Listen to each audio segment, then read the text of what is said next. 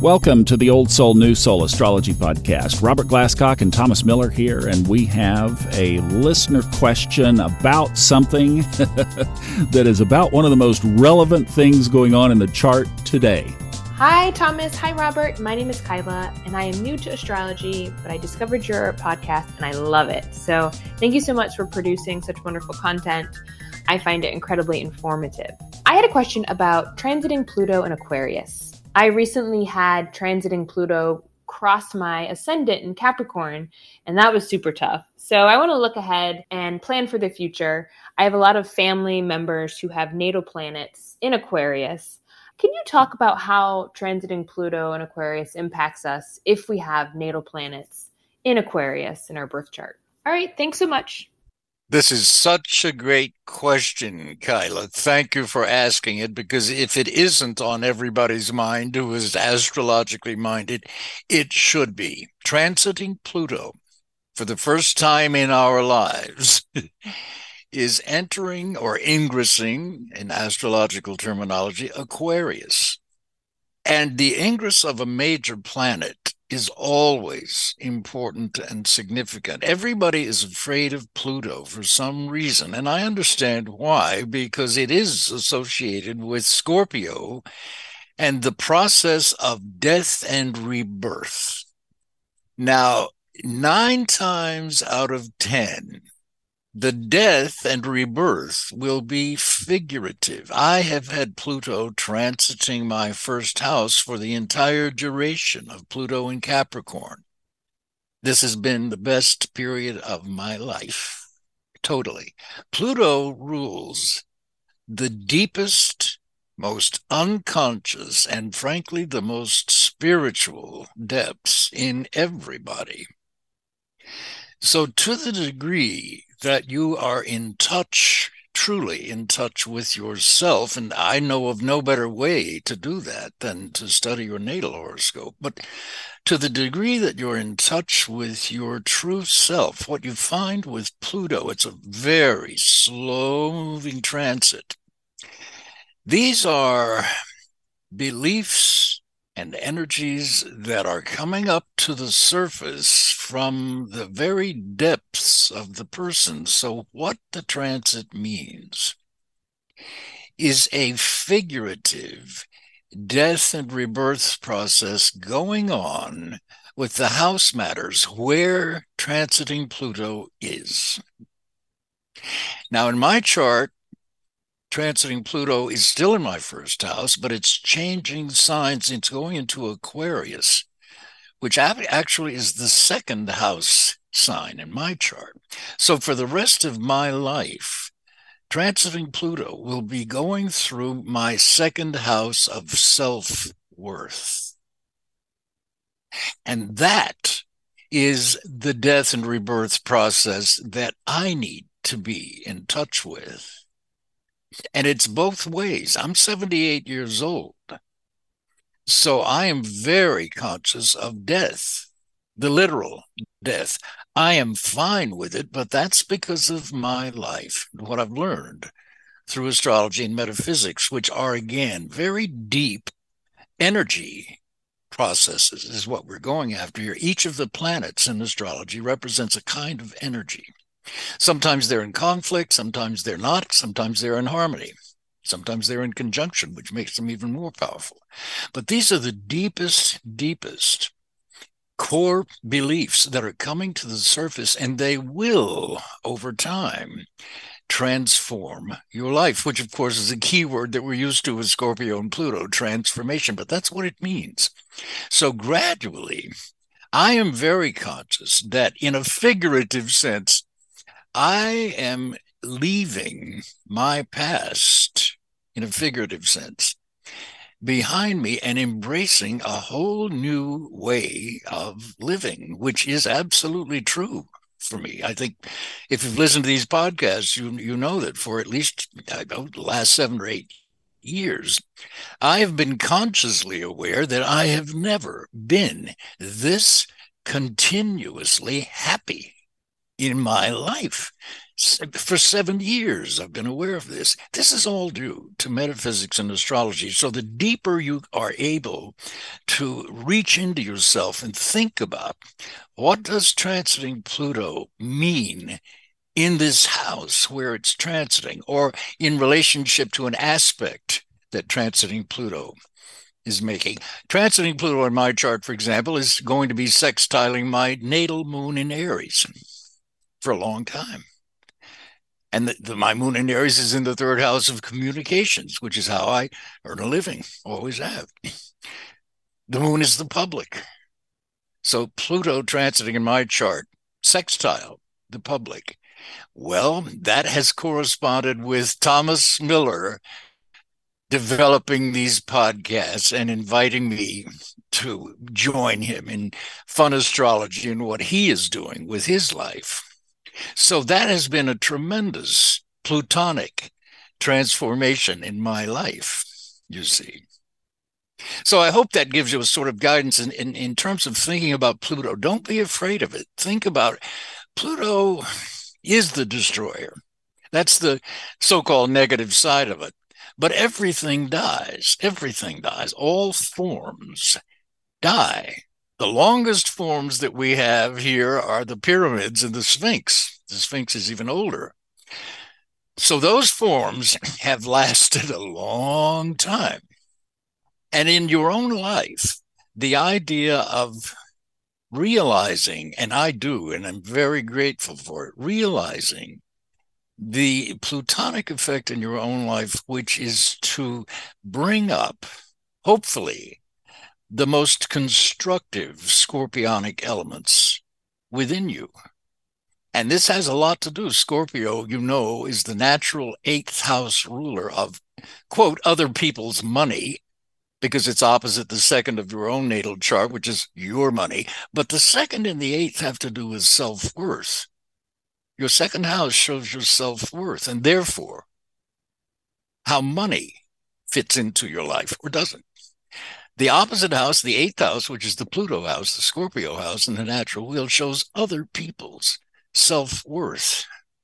So if you are in a position to give value to other people's self-worth, then you're making constructive use of that Pluto aspect. Also, be willing to let go of what is dying in your life. Sometimes it is true, and especially the older we get, Pluto will correspond to possibly a death or even more than one in your circle.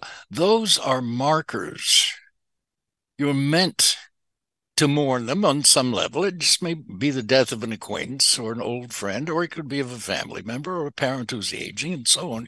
But it becomes a marker saying, at this point in your life, Pluto is in some sort of strong relationship to your chart. Therefore, you will probably experience not only a figurative letting go of what is dying in your life, but also maybe a literal one. There may be a grandparent or a parent who is not in good shape or who is old and dying.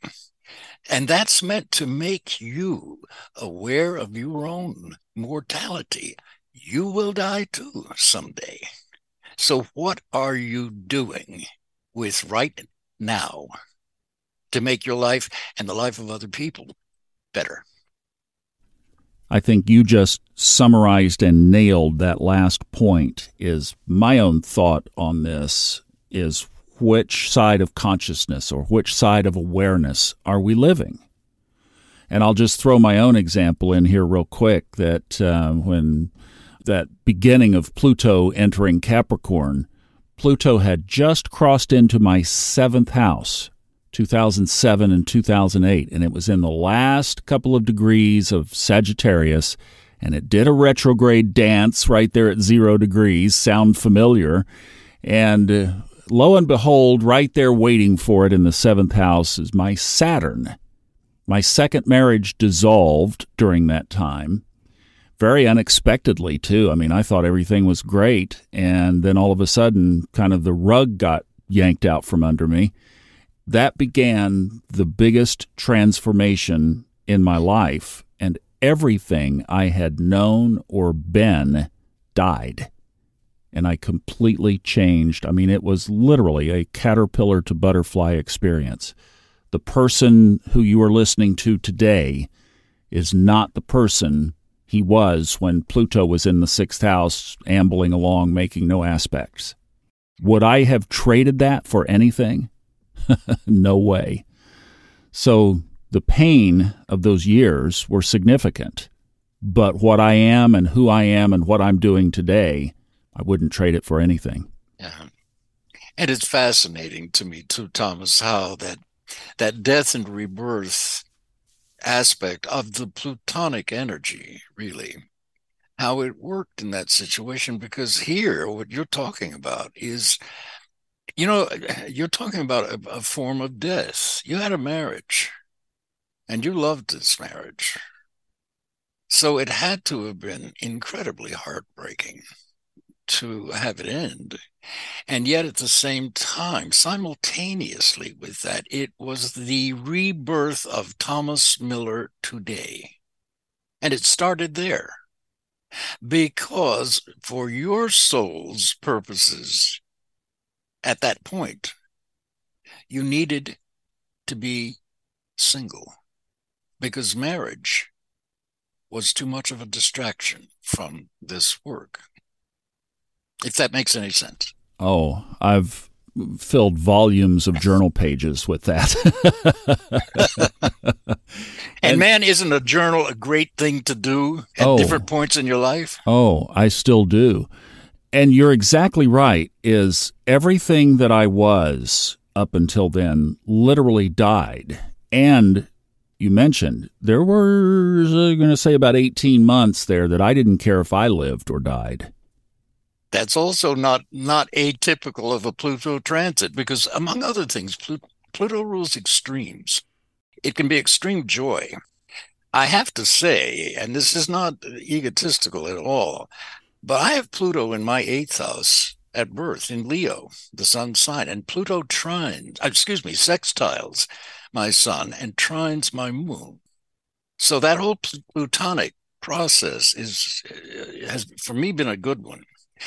But this idea of realizing that you're being reborn at the same time that these painful experiences of seeing things that you love come to an end, or things that you once loved come to an end.